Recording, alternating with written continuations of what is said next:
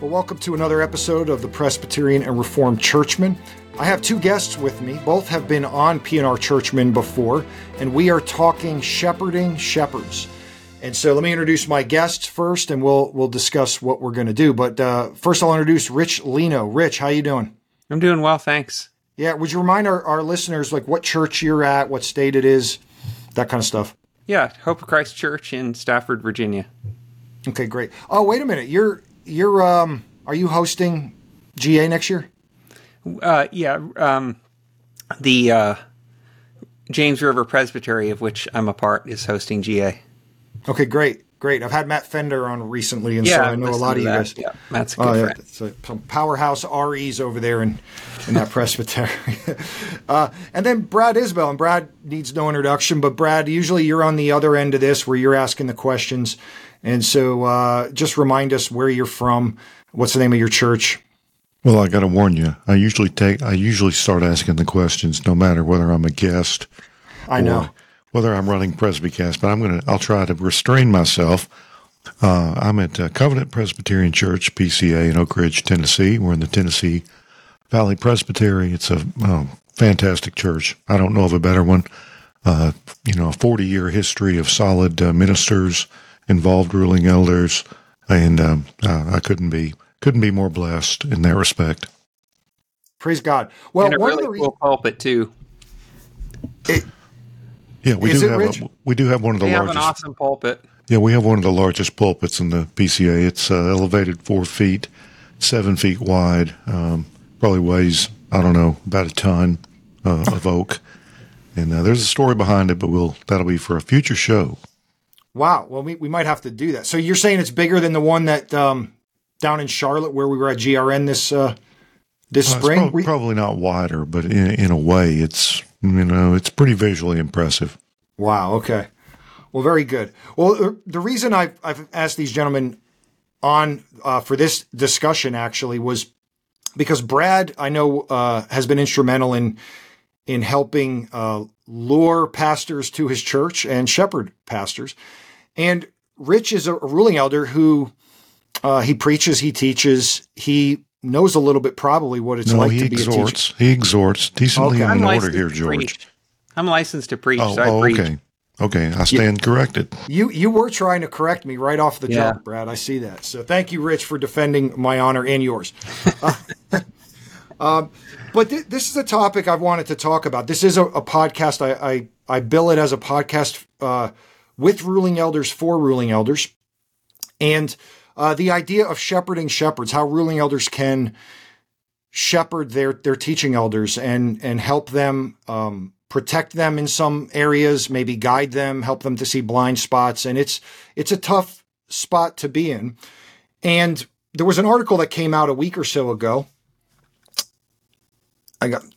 It was entitled Departure, Why I Left the Church. And it's this PCUSA pastor, Alexander Lang, who goes through, it says here it's a 12-minute read. So a 12-minute read of all the reasons he's left his congregation. And I think in his own words, he said, he didn't expect it to get much traction. It was more just for his own readers, maybe 100 or a couple hundred readers, but it kind of blew up the internet in the Christian world. Even in our own circles, we've seen on PCA, RE, and TE forums all kinds of reflections on this article, this pastor's reflections on some of the frustrations of ministry. And so I thought this article would serve as a good backdrop for the congregation, for the conversation. And so, by the way, Brad, you said you like to ask questions. So what I'm hoping is you and Rich will be dialoguing such that I can almost stay out of it. But this article, Departure, Why I Left the Church, and then he wrote I guess he was interviewed on a site called Religion News, Meet the Pastor Behind That Quitting the Church essay. And so, Rich, what are some of your impressions on this article? I know you've read it. You also heard his farewell sermon. So what were some initial thoughts that jumped out at you on this? I think it's a mixture of sort of, sadness with frustration and kind of a little bit of eye rolling at times. Yes. I was reflecting upon, I was actually meeting with somebody today who was the son of Iranian immigrants, grew up in D.C., and he was talking about just kind of like the way he feels like a lot of people that he tries to hire today aren't really as dedicated as he is. And we were just discussing, I guess, the way that you deal with adversity. I can't remember where I was watching it or where I was reading it, but it was kind of in a biblical counseling thing. And, adversity hits, kind of like sun on, like beating sun on something. And what determines the reaction isn't necessarily fixed based on what the adversity is. I think there's sort of the thing that struck me was, I think the way he articulated what he thought the gospel was, in terms of being vulnerable and kind of the idea of the unconditional love of God, not a sense of, well, he denies he seems to have denies the resurrection and other key tenets of the Christian faith. And so, the question is, are we dealing with ministry difficulties in the context of how somebody would delve into the resources that one has if they're united to Christ and the Holy Spirit strengthening them to that? And then, other polity matters, obviously, that go into that. Or are we dealing with somebody who's kind of, as it were, using the resources of his mind and his flesh and that sort of thing? And, that's the thing that struck me was that it's not like an apples to apples comparison. It might as well be written by, why don't we hear a testimony of how hard it was for a Mormon pastor who quit the ministry or an imam or something like that. And there's stresses associated with leadership in general. And I could go over stresses that occurred in combat and things like that. But are they relevant to the pastoral ministry per se? So that's kind of what struck me. Yeah, I'm going to bring Brad in a second, but just on that topic, I think that is important. I mean, this is a PCUSA pastor, and we don't want to judge him, but he has put himself out there, and I think that is a very important aspect, and I think we'll probably get into that. Like, ministry is a calling; it's not a career, and what is his understanding of the gospel, and that does affect then how he views all these other stresses. But I think why the article has gained traction even in conservative evangelical circles is because, or makes it interesting, because there's a lot of supposedly confessional conservative pastors that are resonating with this piece. I was shocked to see in our own forums that, and my thing is, as I was reading it, I was like, oh yeah, I have a lot of these frustrations, but I have a different grid to process it through. Brad, I want to bring you in on it. What was your impressions on what he wrote and the reaction to it? I guess the best advice we can have for the first key for pastoral success is be a Christian. I'm not saying this man's not a Christian, but the PCUSA is barely a Christian church. There are Christians in the PCUSA, but they don't always affirm Christian doctrines, essential Christian doctrines. And the irony is, you had me on to talk about Christianity and Liberalism by Machen, and he was fighting real, gilt-edge, solid gold,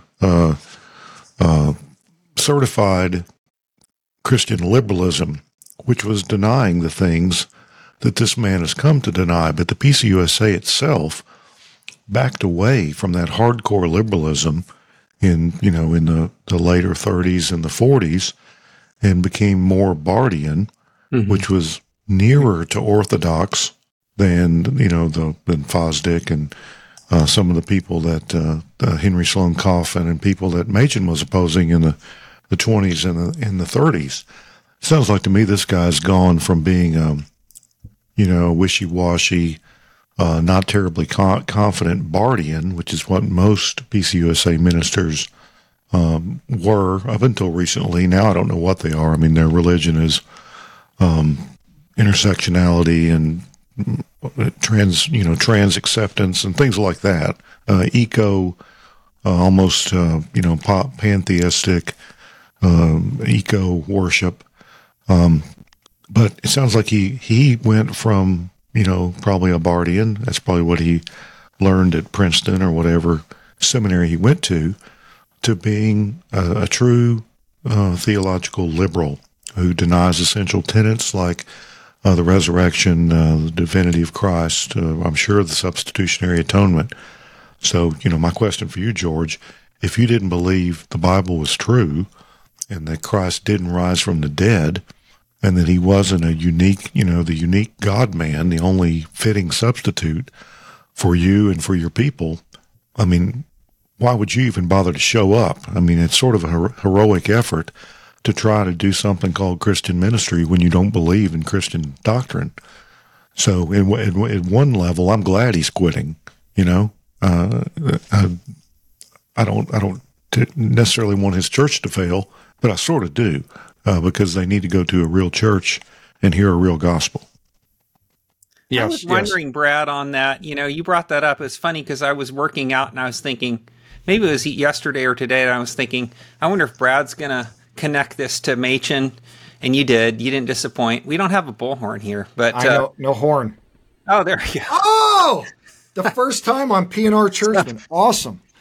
But I was wondering. It strikes me as it could be a form of that because it's not necessarily the actual history, but the event, and it's possible he really is, but he just leaves all that historical stuff to the realm of, things that we can't know. But, I think your point is well taken that he could just be moving through that. But I agree. Sorry to interrupt, but the question is apt. How would you, how does a ministry get sustained? I was asking myself that question.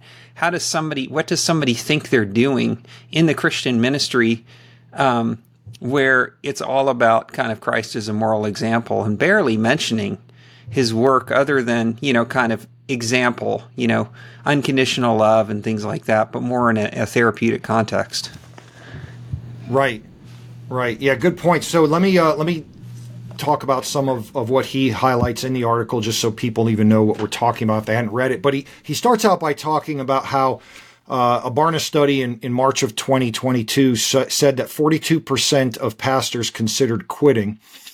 And the reasons, he lists 5 reasons for this with different percentages. The immense stress of the job, being lonely and isolated, current political divisions, unhappy with the effect that his role has had on family, and not optimistic about the future of the church that the person is serving. And I think when you look at stats like that, you don't have to be a Bardian or a liberal or conservative to feel stress and lonely and division and how it's affecting the family. He goes on to list all the things that he has to be. And he says he has 1,000 bosses because of the number of the congregation and unrealistic expectations. Some of this was actually was a turnoff for me. He talked about how much time goes into an MDiv for the amount of money you get paid. Yeah. And I was just like, yeah, but you're going in the ministry. You're not going in for money. But I do get, we need a livable wage. Well, let me jump in. He talked about, the average salary for a PCUSA pastor was $55,000. He's not making $55,000. He's probably making $155,000 with the size of his church. Right. Most PCA pastors make, our ministers average a lot more than 55,000. So I thought that was just sort of that was sort of a point scoring thing. But yeah, I think he's doing better than that. I didn't buy the money argument. He does a lot of, in his sermon too. He likes to throw out that he attended Princeton and Oxford and all this other stuff. So there's a lot more going on there in terms of just, kind of straining his arm to pat himself on the back in terms of how impressive he thinks he is too. Yes. I at least that's my opinion. I mean, I just, it just didn't strike me as something that was useful. The other thing that the other part that you didn't mention that sort of bothers me, and I think this gets to your understanding of the ministry, is the kind of the burden that he felt when people were sharing things with him. And I think that if you don't have a good sense of sin, of indwelling sin, and if you don't feel like, union with Christ involves him united a sinner to himself, and you don't even hardly have categories for that, if your focus is on vulnerability and unconditional love of God, I can imagine it would be burdensome thinking about, man, look at all these people that have all these shortcomings in the church. But, my perspective on people who have sins is like, well, that doesn't really surprise me. That's sort of like who I am. Not necessarily the exact same sins, but I don't look at people sideways when they share strange things, and I don't think of it as a burden to carry these quote unquote secrets around like people that are sharing these things. I think that the hardest part I have to explain to people sometimes is for them to get over the sense in which they're somehow more despicable than the Christians around them, because I that's not my perspective on it. And it just, all of these things, and this is part of the disappointment on PCA pastors reading this and not reading between the lines and saying, why is he saying these things in this perspective? Because the numbers don't all tell a story. I mean, people are stressed out in all sorts of walks of life. And I don't mean to minimize the difficulties of the pastoral ministry, but there's a little bit of navel gazing on this to talk about this. And, it's going to be hard, and people are leaving for all sorts of reasons, but a number of reasons may be that churches are, they're off mission and they're focusing on things. And I've always believed that if you are trying to plant something or do something that's not spirit empowered, then of course you're going to get burned out if you're doing something according to the flesh. Yeah, he doesn't have our doctrine of sin. He doesn't have our doctrine of total depravity. I mean, basically, liberal Christianity believes that people are good. It's a view of human nature much more in line with unbelievers than with the one that we should have. And it's interesting, Rich, that you talked about being surprised by sin, because I think I've written or tweeted about this recently. If you shouldn't be surprised by sin as a Reformed Christian. The doctrine of total depravity, while it's bad news, but it really ought to inform everything that we do, and we shouldn't be.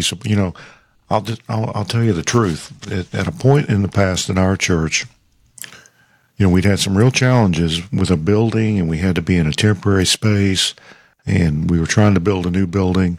But things were going great. We were growing in this hideous building that we had to rent while our new building was being built.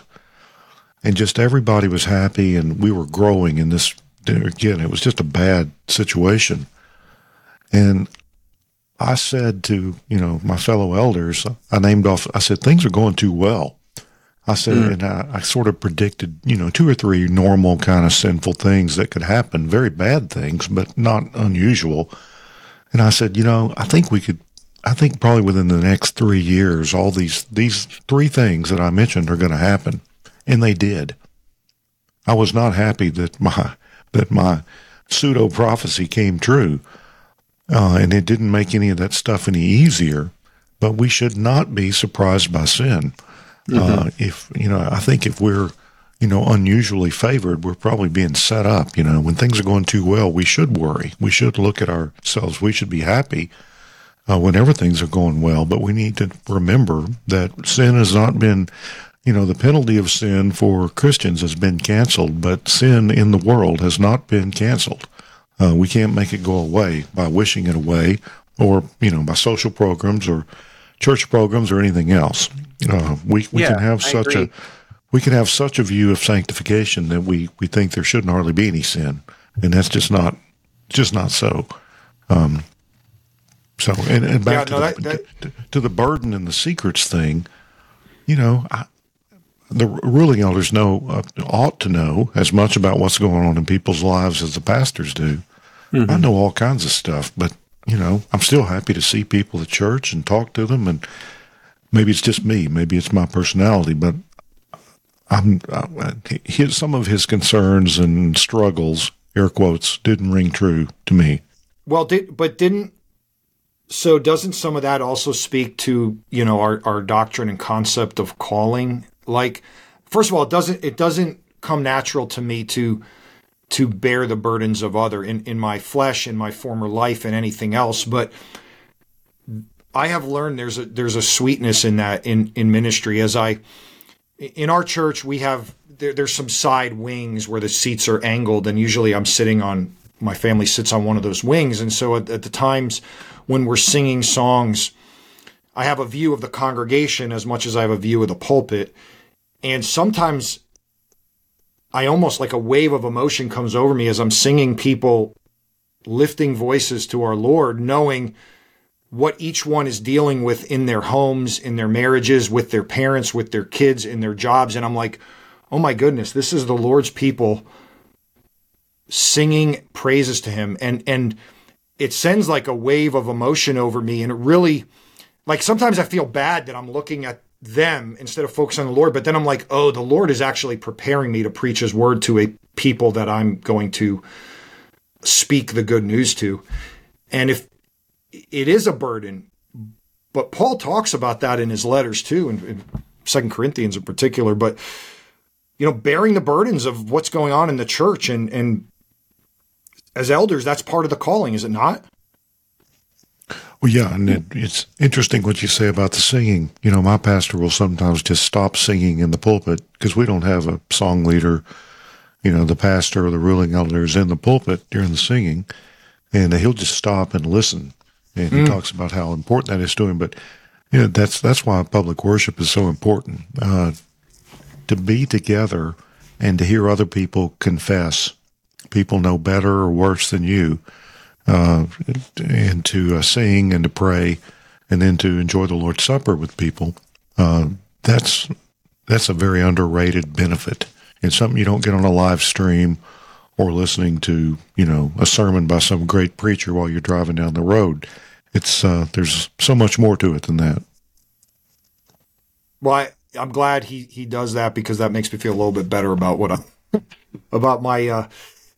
But as I continue with this article, some of the other things he says, putting it all together as he lists a litany of different things. He says these 7 things. He's a professional speaker, a CEO, a counselor, a fundraiser, a human resources director, a master of ceremonies, a pillar of virtue, and it's all this stuff. And I'm like, I grew up in a small business. My parents ran a small business for 40 something years. I'm like, yeah, that's what a lot of even people in the world have to do when you become everything, and the solo pastor becomes everything. And we may be frustrated at some of that, and we may even think some of it is too 20th and 21st century, that it would have been simpler in the early church perhaps. But is all that part of the ministry too? Rich? Well, pastors are not fundraisers. They shouldn't, I don't know of any pastor who thinks of themselves as a fundraiser. I mean, I don't know how it is in other churches, but our pastors don't know how much people give. I mean, the treasurers know that. The pastor is not calling up people saying, well, you were a little low this month, try to pick it up next month. It just doesn't happen. I don't get the fundraising thing. And I mean, that's a business model. It's like he's basically a Peace USA pastor is the head of a nonprofit organization, a nonprofit social organization. Yeah. It's not. So did your pastor not have to do any fundraising for the building campaign or whatever you did? No. Well, that's great. Praise God. No, not at all. Yeah, I mean, I guess, kind of like, at least zooming out a little bit, part of that issue is, again, knowing what the mission of a church is. I'm not, I was about to ask Brad to state New Exceptions, where he's like continuation of charismatic gifts, because he mentioned a prophecy. But I've been semi-prophesying the demise of some missional churches for some time, because when you are so focused on transformation of things that a church is not called to, and your energy is toward that, and you're not seeing that happen because the church was never called to certain things, then you're going to get burned out. And if you think that the mission of the church or the session is to do all of these things, and part of it could be just, again, a little bit of narcissism here, as if he takes credit for all these things instead of the fact that he's just kind of like, maybe as the senior pastor, part of a session too, because they haven't gotten rid of that. It may be, coming in and out, but other people are doing things. He's not doing all that. Now the pastor's probably talking to the session about some of those things that are occurring during reports. But again, your area of concern is greatly diminished when you stop thinking about all the things that are going on around you culturally or other kinds of things, if you know what the mission of the church is and what you're trying to do to shepherd your people and to bring them through and to sanctify them, to be focusing on preaching the word and the sacraments and in prayer and all those things that are means of grace, then I think that you're prone to those kinds of, burnouts, because if you think you're doing all those other things and you don't see the fruit, then that just brings frustration as well. So I agree with all that wholeheartedly, but let me push back a little, because as I talk to other pastors, even in the PCA, particularly in solo pastor situations, which I'd love to see a study on that, if that's the majority of churches or not, but a lot, he talks about this in the context of unrealistic expectations. So I do think he often sees himself as those things, but I think maybe why this has resonated with a lot of pastors is because they get into churches and they may not have had those expectations as they stepped into a call, but the church suddenly expects those things from them. And I think there's a cumulative effect to it, right? Like, it's not any one congregant that thinks you're all 10 of these things, but it's 30 different congregants that each think you're, and there's all these overlaps, and you suddenly realize your job description is 40 things. Do you see any of that playing into this at all? I think that happens for sure. I can't speak to every pastor's experience of churches that maybe have a weak session, poorly trained elders, don't really understand their role in terms of, providing kind of cover fire and other kinds of things, or even a strong diaconate to take care of other kinds of things and organizing properly. And then it's easy, maybe in a lazy way, to devolve on the pastor because he's the full-time hireling, as it were, that somebody might treat him like that or something like that. And I know that's not what they are. And so that certainly happens, but it's not by design, right? It shouldn't be that way. So, right. I can't, I'm sure there are things that happen out there that occur where people are placed in situations where elders aren't necessarily doing their role. I think that being said, there needs to be, I think that, again, if you're not taking all the things that the person said, that at least reduces the surface area of stress, right? In terms of what he thinks he should be, because he thinks he's those things. He doesn't just say those are necessarily things that, necessarily they said, but he kind of assigns himself those roles in some ways. And that church is big enough to know that he wasn't doing all those things by himself, just locked into a room all the time doing that. Yeah. Brad? Let me say that I said pastors shouldn't be fundraisers. A lot of church planners are fundraisers, and they're going to take issue with my statement. That's true. But I don't think, well, let's say this. We have an entrepreneurial church planning model in our denomination. Maybe that's the reason we plant so many churches.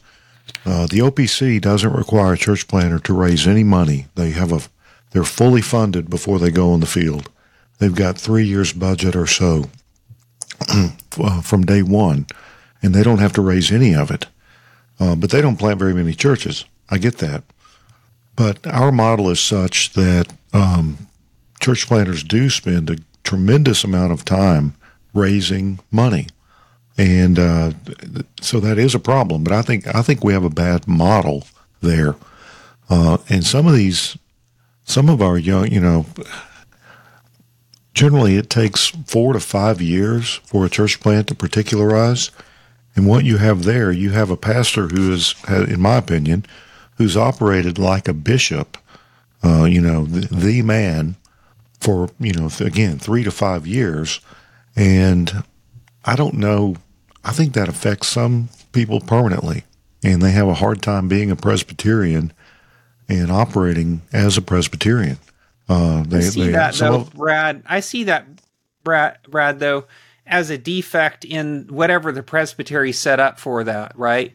So, the particularization it's not the presbytery. It's not the presbytery. It's the MNA. It's our model right now. No, it is, but you still have to, the presbytery has to agree to certain things in terms of how that plant's going to go in terms of like whether or not you're going to set up a commission or something like that, a provisional session or a daughter church. You've got different things like that. So if a man's left to himself and he's got to do all those things, then shame on, whatever model is set up for him. I agree that's a problem. That can become a problem. And even I've seen problems with certain people, even under a healthy session, there's sort of at least sometimes a youthful or an early thing, kind of an exuberance by some pastors, even with that oversight, to kind of push the boundaries because they don't realize kind of what they're getting themselves into, because there's a honeymoon phase in ministry I've seen a number of times with, people who are excited about the plant and all sorts of other things,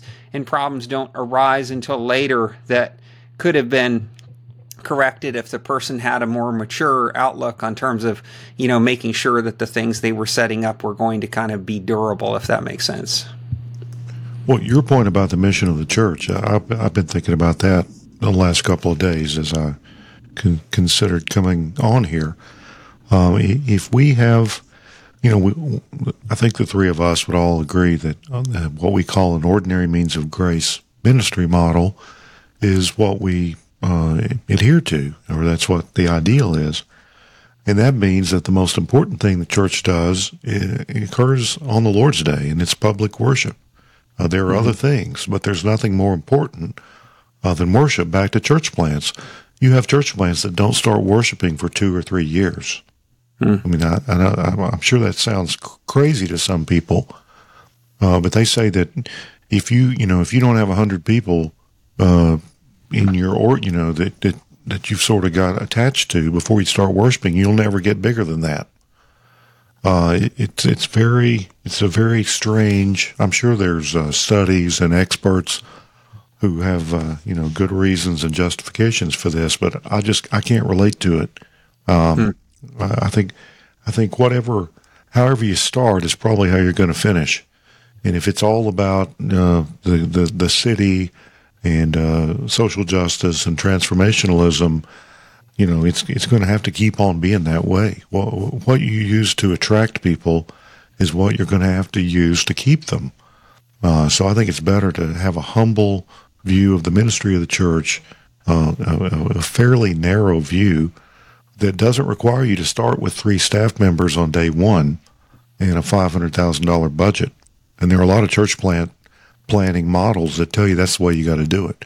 You've got to have a worship pastor, director. You've got to have a children's director on day one. And the model is crazy to me, but it's all about the mission of the church. I think that could be the next debate in the PCA. Is what is the mission of the church? So, just to use that to bring it back to sort of this concept you mentioned there, and I know this is a big theme for you also in Machen's Christianity and Liberalism, that sort of that last chapter, the exhausting nature of trying to solve every problem everywhere. And you had just mentioned, social justice and win the city and this and that. I mean, do you think some of that plays into the frustrations of pastors who want one model for their church, but they're placed in a model where the congregation wants maybe ordinary means of grace ministry, but their pastor wants more missional philosophy and mindset? Oh, I know of a church plant that just, not in my presbytery, but that just totally flamed out and fell apart. Actually, it's sort of recovered now. But you had someone trying to plan a Redeemer-style city church in a mid-sized town that was not terribly sophisticated. We're talking about a southern middle-class town. And that model, in my opinion, was they tried to impose that, and it just didn't work.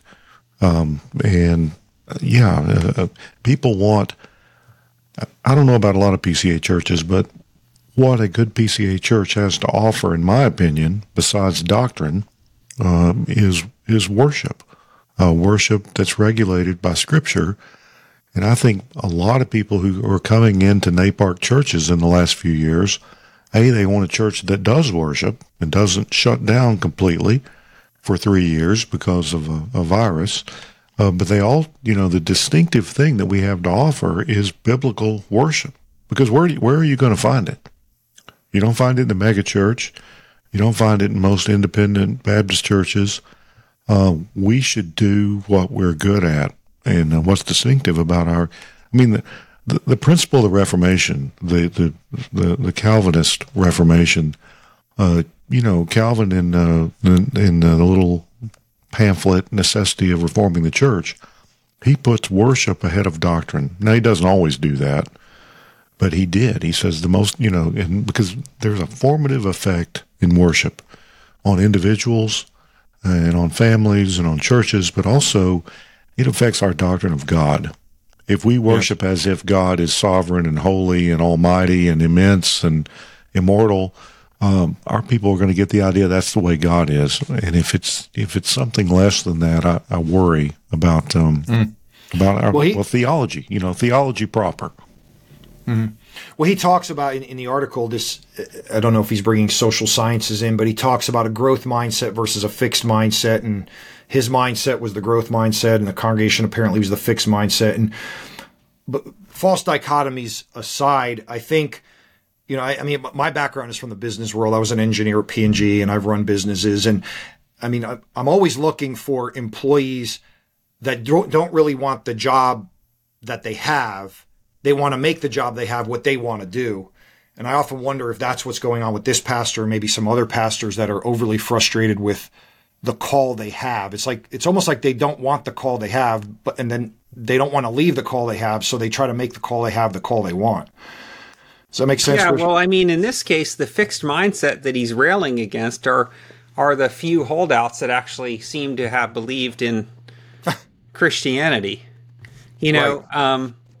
And when you read between the lines, he's impressed. Of course, honestly, I guess I've been around long enough where I've got enough degrees. I read a lot. I'm just not impressed with people who are impressed with themselves intellectually, and I can kind of see right through the holes of how in what shallow ways he's bringing things up. He even talks about in his sermon that he preached, agapeo always means the unconditional love of God. It's like you can't even, you're not even translating the Greek word right, because that's not true. If you even were doing half the job that you think you've done because you're an Oxford and Princeton grad, you would have figured that out.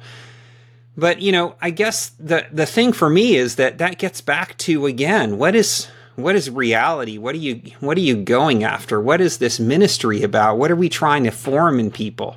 It kind of gets to this issue of pastoral care too, that I know we're going to talk about. And what are we doing with disciples? Because, when he's talking, it's all about me. Have you heard about me? Have you heard about how much was? But everything in the Christian life is about y'all. You all press forward.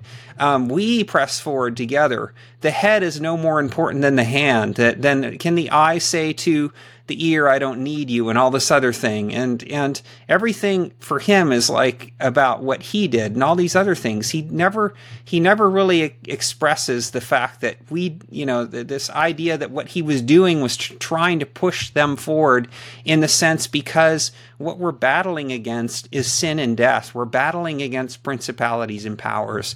We're dealing with the world, the flesh, and the devil. And if you don't have that in your grid, then you're not. Then you're just off. It's just completely missing the mark. It's not even the Christian faith in terms of what that's the mission. It's worship and sacraments, prayer, but all of those other things that go into us pressing together and having to deal with death and all of the sorrows and all the other things. I mean, I was looking at my text today because we're dealing with a man who could be dying literally within a couple of days in our congregation.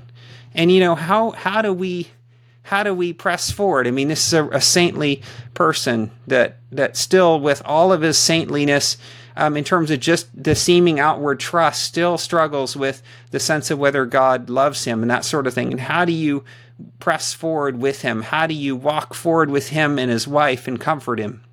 How do you comfort a pastor who loses his daughter and his wife and his children who are dealing with that if you don't have the hope of the resurrection? How do you continue to stand? Not just and so all of this stuff is just so. All of these things about how he had to memorize sermons and how he had to bear all this stuff, to me is just so much dung, so much garbage compared to what the battle that we're up against. And I'm so tired of all of the therapeutic, how I'm feeling about things rather than dealing with the fact that, hey, okay, if you're struggling, then take a knee, we'll put a perimeter around you and protect you, but we're pressing in together. We're not going to leave anybody behind, but don't make it all about how hard things are you. What is your concern with respect to the way you're dealing with this that deals with how the people of God who are called by God are pressing forward against the gates of hell and dealing with these things? And any other discussion about how we're feeling emotionally and struggling with those things are interesting, but then back up and think about the group and then say, if you need our help, if you need our support, then we're going to circle around you. We're not going to make you carry the burden alone, but but remember what the mission is about, because we're on the march together. You see what I'm saying? Yeah. You were preaching, well, exhorting to Brad, but absolutely. And, in my own life, so I was an engineer and I am a driven person, not in military or anything like that, but I have a way of thinking it's all on me, and I have to fight that. And in God's grace, I'm 48. I'm learning. But what really struck me was I can't solve every problem in the church. I can't solve every person's problem, every property problem, I can't even solve all the problems in my own life, and it's because I'm not Jesus Christ. And once we remember we're not Christ, we can't solve these problems. And then also in our polity, like you just said, I love that the military imagery you just gave us of the session around their pastor, perhaps, or around any one of their brothers that needs them to be around. Or the congregation as a whole. Amen. And so, yeah, and I think really that is the power of Presbyterianism, and that's some of the sadness of this article is he's supposedly in a Presbyterian denomination, but this really, I think, is where the session comes in, and particularly the ruling elders, to help their pastor not feel like they're in it alone, and also reconceptualize how they're viewing certain things while taking serious the struggles of the ministry for the man. And so what are some, as we try to round it to that, the pastoral care of teaching elders, but it could be for ruling elders. What are some, because I think this resonated with so many in the PCA, and even guys that said, man, I see a lot of what he's saying, but he's missing the mark in all these areas. And even myself in reading it, I could see there were some insights there that resonated with me. And you guys remember, I'm still at a point where I was a ruling elder more than I was a teaching elder. So I know both sides of the coin. But I'm glad for a session that helps pull me back from devolving into what this guy is saying. So I really don't have a specific question at this point, just on what I just said. Is there any initial thoughts as we move into this part of the conversation? Well, I think, go ahead, Brad. Oh, well, as far as ruling elders helping their own pastors, I think the hardest thing that any ruling elder ever does is correct or point out weaknesses to their pastor, but it's probably one of the most important things that you can do. And as a new ruling elder going in, don't be surprised that your pastor or pastors are sinners. And don't be surprised by sin in them either. You can't put them on a pedestal any more than you can put you can put your wife on a pedestal, but if you're me, otherwise you don't put anybody on a pedestal and think they're practically perfect. You shouldn't be surprised that every pastor, every man has weaknesses and struggles and imperfections. And does that include Sean Morris? Wait a minute. Would Sean Morris admit to that? Oh yeah, absolutely. His wife could fill you in. Absolutely. I was sitting next to her tonight, so yes, no doubt. But knowing when and how to correct a pastor is very difficult, and I think. But I hear horror stories about sessions that abuse their pastors and run all over them. I've never been a part of that. I've been blessed to be in such a wonderful church, but it's just the dynamic makes it difficult to correct and you want to encourage anytime you can. But I think it's in the heart of every person to sort of, two things: either just be passive and lazy and let things go, or to try to domineer. And we just need to fight both of those tendencies. I mean, that's what Presbyterianism is about. The plurality of elders means that no one person is in charge. I mean, the pastor, by virtue, I think, our BCO says, by virtue of his office, he's the moderator of the session, he runs the meetings, he sets the agenda in some sense, but he doesn't have any more ultimate authority, especially in voting and in the leadership of the church than anyone else. And we need to remember to be Presbyterians. We need to remember the plurality and the equality of sorts between the elders. And it's a challenge and a blessing. I mean, let me quickly, in case we don't have a lot of time, the ways to support a pastor is to be reasonable. You mentioned our associate pastor. They just had a baby. We've given him a sort of paternity leave. He's still preaching, but he doesn't have to come into the office for a couple of weeks. And that's not written into his, contract or his call, but we just saw that that's a good thing to do for him. You want to be flexible. You don't want to treat it like an employer-employee relationship. It's a family brothers relationship, and the pastor shouldn't take advantage of that, but neither should you take advantage of the pastor. So there's just all sorts of things you can do to be thoughtful and reasonable, and realize that the difficulty of the job and the very random times that that may be involved in. You middle of the night, weekends, Sunday. So you want to be flexible with what you require. You don't make them punch a clock. You try to be reasonable. That's good. Those are great input. Go ahead, Rich. Yeah, no, I think that was great. I mean, like, a number of things are swirling through my head. I think that, lest anybody get the impression that I don't think the ministry is hard, I think that, being a ruling elder or a teaching elder is impossible without the grace of God, without the indwelling work of the Spirit and that sort of thing. But there's also a togetherness that has to go with that. It's part of the call of the church constantly to be working together towards those things. And so,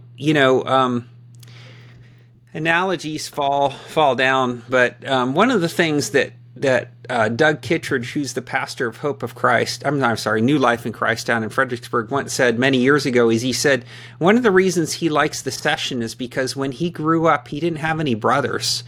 And he would be hanging around his friends, and his friends would be trash talking their brothers, and then he would jump in and say, "Oh yeah, he's a real jerk," and then the guy would turn to him and go, "Hey man, that's my brother you're talking about."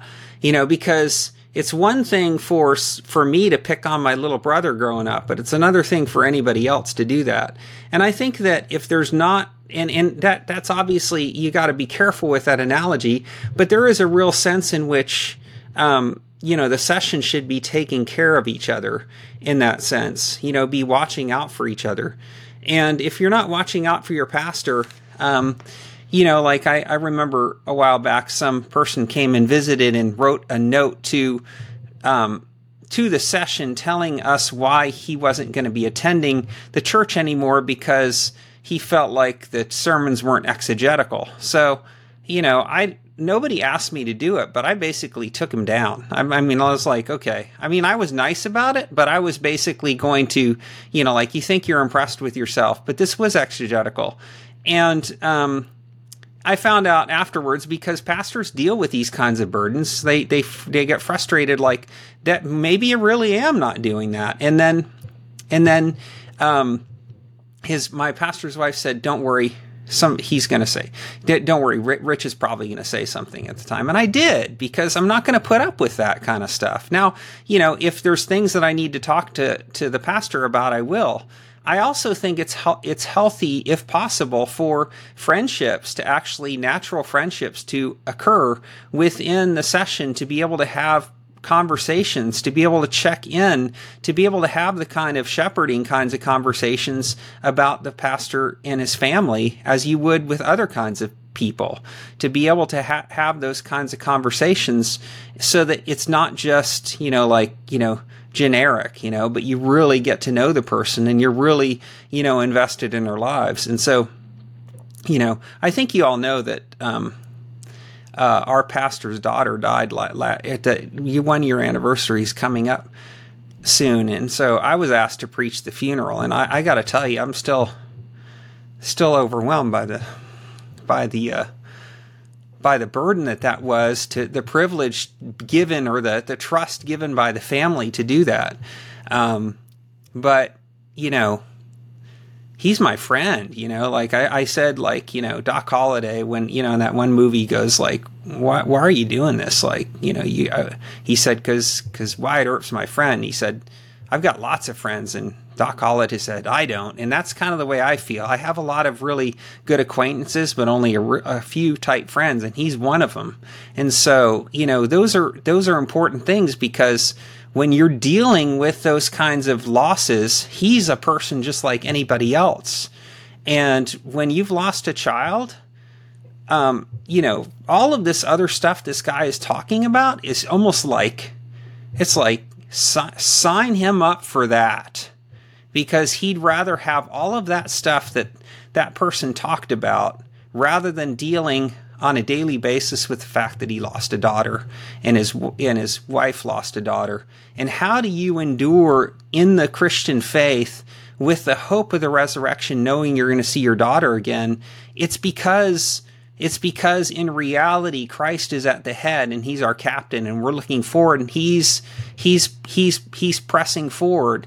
And sometimes the formation march that's going on says, hey, we're going to carry your pack for a while. We're going to watch out for you. We're going to take care of you. We're going to watch out for you. And so I'm sad to hear about, if there's PCA pastors out there that don't have anybody around them in the church that would ever carry their pack, or their wife's pack, or their children's pack, or whatever, to show them the gospel isn't about their performance or any other thing. I grieve about that, but not because this guy wrote that article that doesn't express any of the hope of the resurrection, or the reason why we're able to press forward under suffering and that sort of thing. And so at the end of the day, if a session isn't really focused upon what the gospel is dealing with, I can't remember, you said it earlier, it was either you or Brad, I was even reflecting upon it just today, the fact that once you understand how horrible sin is, because I was listening to Bavinck on this too. Once you understand how horrible sin is, and you were a sinner, and the fact that Christ has taken away the reproach of your sin and the power of the sin, that's pretty remarkable news. and the fact that you've got the hope of the resurrection. And so we're still battling sin and death and all that other stuff. But if you're not pointed at that, and you don't have people around you as a together, we're pressing forward together, and that head that's speaking for the congregation and preaching the word is so important.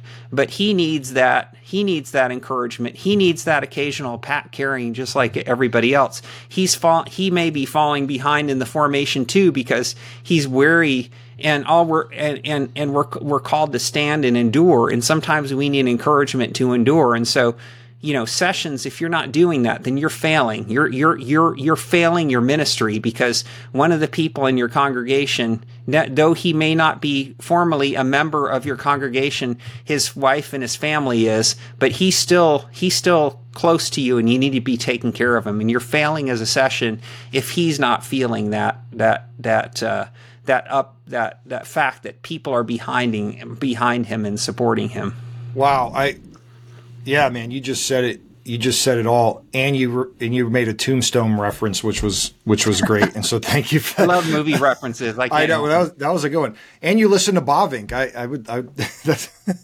One thing I try to help teaching elders understand, the ruling elder side of things. Like, you guys you work full-time jobs.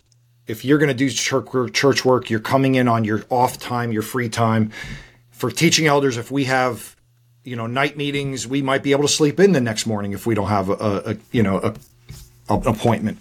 And so I try to help TEs understand some of the struggles that REs have to do as they juggle their own lives and ministry.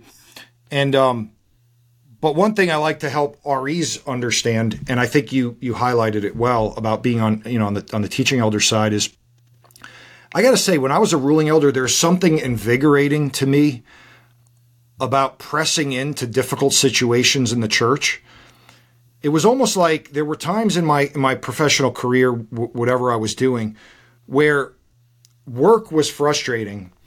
And I really would rather be focusing on this issue going on in the church. And that was driving me. And I didn't mind going in late for it. I didn't mind coming in Saturday morning and working with a couple or something. And because it was, I felt like it was purpose, right? But there also is a distraction from the 40 or 50 hour a week job that I'm working.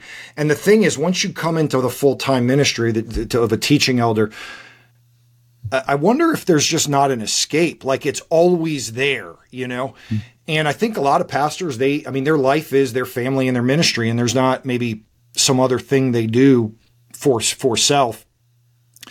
And so I think ruling elders understanding what you just said, Rich, essentially is, treating your pastor as a human being who needs that brotherhood. I love the friendship reference you made. And sometimes I think even some ruling elders think their pastors are Superman, especially if they're type A. I'm a type A guy. I don't have a problem speaking hard things to the congregation, to individuals. And sometimes people can think that means I don't have my own insecurities.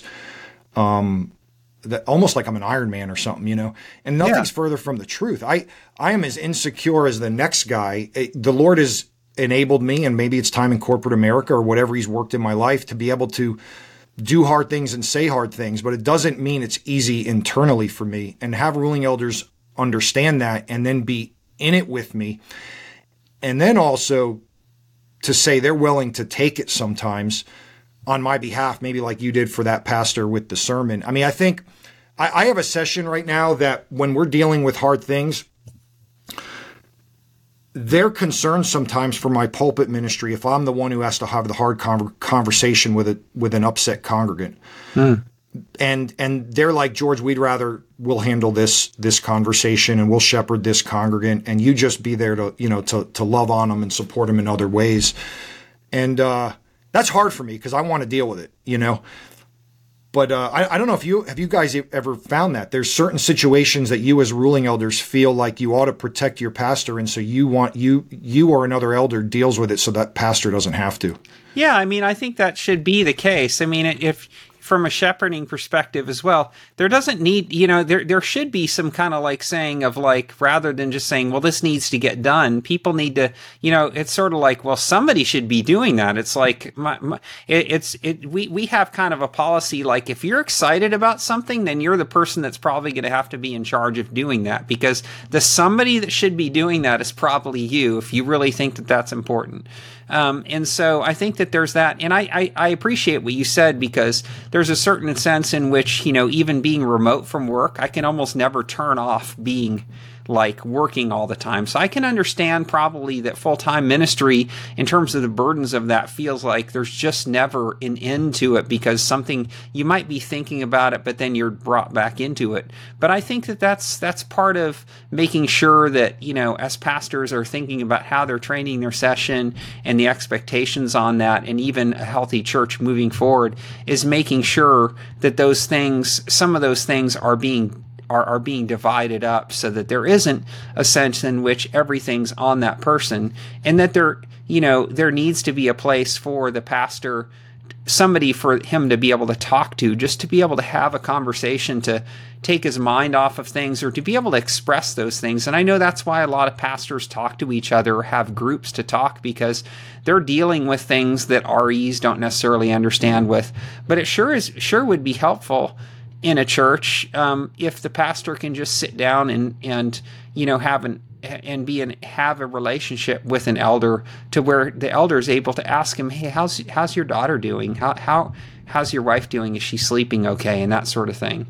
And to be able to do that without feeling like, I don't really know if I know you that well. Yeah, kind of, the uncomfortable kind of thing. And I'm not saying that he needs to try and force that situation, but it should be it would be a nice aspirational thing for an elder to be able to be close enough to the pastor and his family to be able to have conversations, to where when they're dealing with things, they know who the person they're dealing with, and it's not just the person they see on a semi-regular basis. Yeah, Rich. Brad, you got thoughts on any of that? Oh, well, so, I'm a great goer to funerals, and I think, if your pastor's mother or dad dies, go to the funeral. Somebody should do that. That's just a very simple thing. Our one of our former pastors, I think I've been to the funeral of both of his parents, and that was after he left. It's just a simple thing. My dad, it seems like he's 83, and as I was growing up, he was a deacon in the Baptist church, and he also just knew a lot of people, and he went to a funeral or visited somebody in the hospital. It seemed like every night of the week. It's simple things. We had a pastor that had a child who had a very serious, near-death health problem, and we were all there. The whole session was there at the hospital, and you didn't have to tell us we needed to do that. That's just normal. So there's some very simple things you could do. Just, what you would do for anyone else, do for the pastor. But it's, and what Nick said about what Rich said about knowing the family and all that, that's good. They need privacy. You're not going to be right in the middle of everything. But you listen, and you just do you just do the right thing. It's not complicated. There's not a procedure manual or a process or instructions for everything. But I feel sorry for pastors that have two elders, or they're a 5-year non-particularized church planter and they don't have any. They've got a remote session somewhere. I really don't know how they do it. And that's why we really need to be Presbyterian. We really, it's the biblical model that you have a plurality of elders, more than one, preferably 3, 4, 5, 6 for a decent sized church. And there's a lot of work for all of them. Yeah. Wow. That's really good. I'm just making that connection now, like more more literally the connection between a plurality of elders and being Presbyterian and the support that we each get. So it's not just a plurality of elders, that there's decisions are being made by more than one person. And so there's, wisdom in a multitude of counsel, but it's the iron sharpening iron aspect of what it is to lock arms with other brothers who care about you. And that's what I've heard from both of you men. You care about your pastors and you care about your other ruling elders. Our senior pastor is sort of he's an expert on the offices. He's sort of an authority on Southern Presbyterian ecclesiology, which is, much bigger on ruling elders and even the role of deacon than the Northern Church ever was. And he made an effort when he came here a good, 14, 15 years ago, to make the ruling elders more visible into, so most Sundays a ruling elder does the announcements and does the call to worship, and then the pastor will take over. But he knew that, he had been a Baptist. He grew up a Baptist. He knew he needed ruling elders, and he knew the church needed them.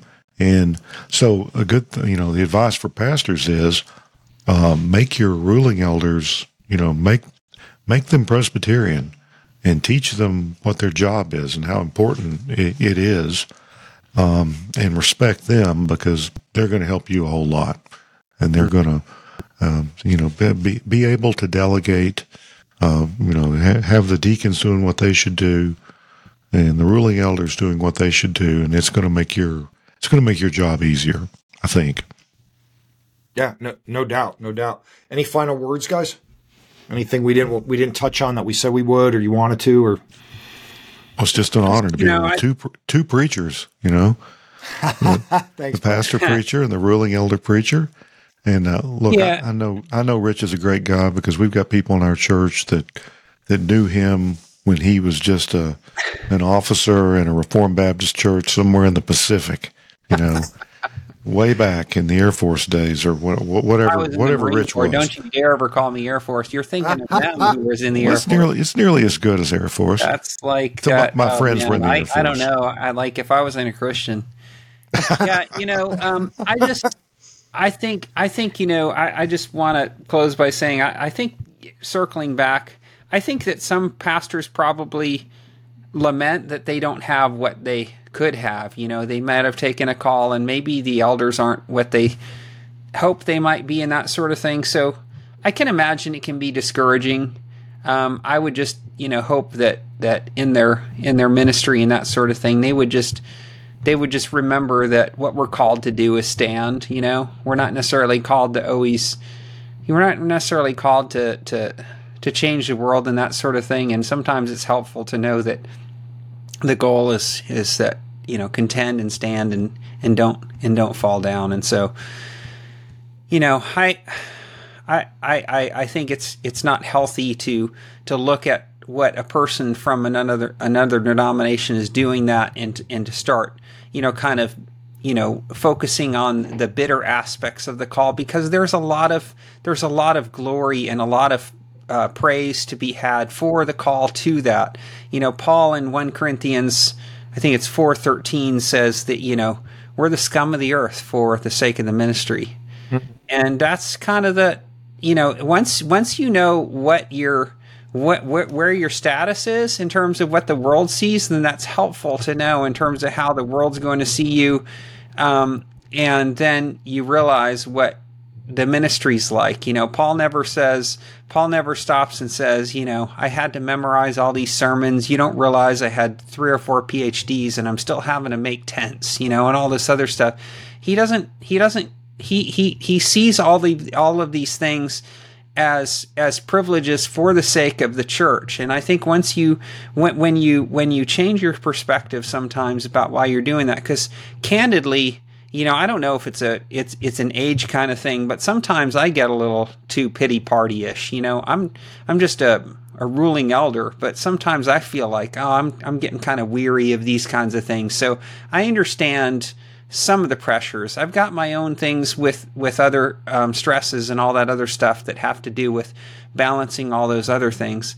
But I've never found it useful to kind of just sit around and talk about how hard things are, or how bad it is to be who I am, because I always feel like, if anything, Christ has called me to an honorable service, and to think that I'm privileged to be able to do this with all of the tribulations that go along with that, far outweighs the difficulties associated with that office.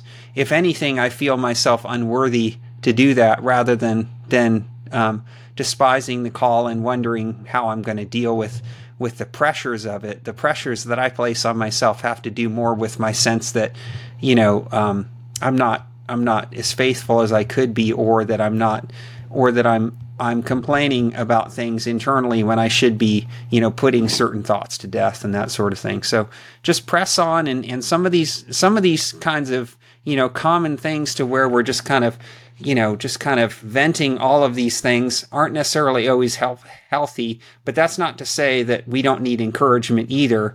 So, kind of balance the two together to where you're not trying to just give vent to the flesh about how hard it is, but you're also, looking for resources so that you're not all on your own, and you're feeling like there's others to encourage you along the way and say, hey, come on, press on, brother. The goal's worth it, that the people that we're ministering to are worth it. This is the flock of God, and it's worth all of the effort that goes into it. Oh, amen. That is a good word.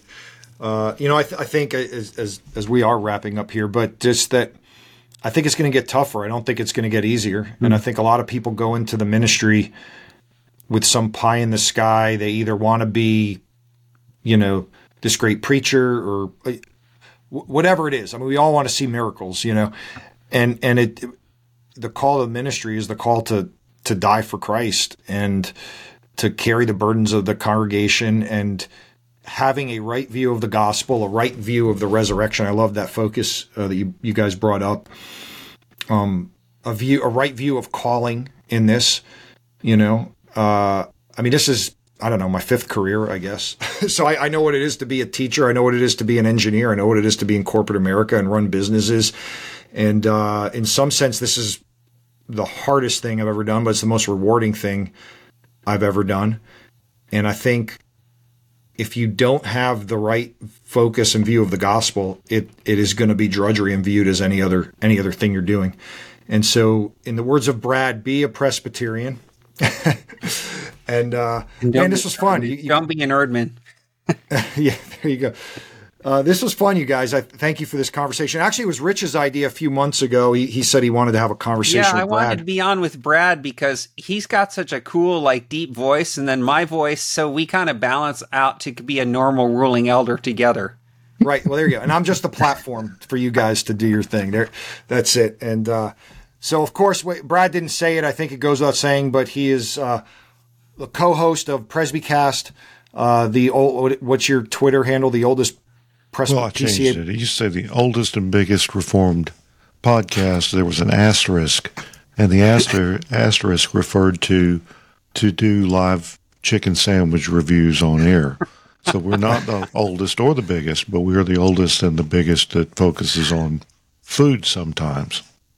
Fast food. No, chicken sandwiches. Oh, chicken sandwich. Okay. Especially, I think the ones that are in gas stations, right, Brad? It's been done. Yes. Have you done Buc-ee's yet? Yeah, I did the brisket taco, I think. Okay. On some trip. There you go. The brisket taco. Very good. All right, gentlemen. This was great. I'll give you one more chance. Any final words? Well, that's it. It's something I've been saying a lot the last year is that Presbyterian churches ought to be officer-led, not staff-led. Whether you're a small church or a big church, if you're so big you've got to have 100 professionals to make things work, you're too big. Staff-led usually means pastor-led in most churches, but it needs to be the officers. The plurality of elders working with the deacons for the good of church members, of people. That's what it's about. Good word. Good word. And hey, by the way, did you guys see Fred Greco is teaching a polity class at Birmingham Theological Seminary? Have you seen that? Yeah, I saw that. Yeah. Yes. So they're doing good stuff over there at BTS. I give them a plug. They actually help sponsor this podcast. And so Birmingham Theological Seminary, if you're a ruling elder, there's great certificate programs at the master's level you can take. And if you're a pastor, I'm in a D-Min program that I'm absolutely blessed by. So thanks for listening to P&R Churchmen. Until another episode, thank you. Thank you.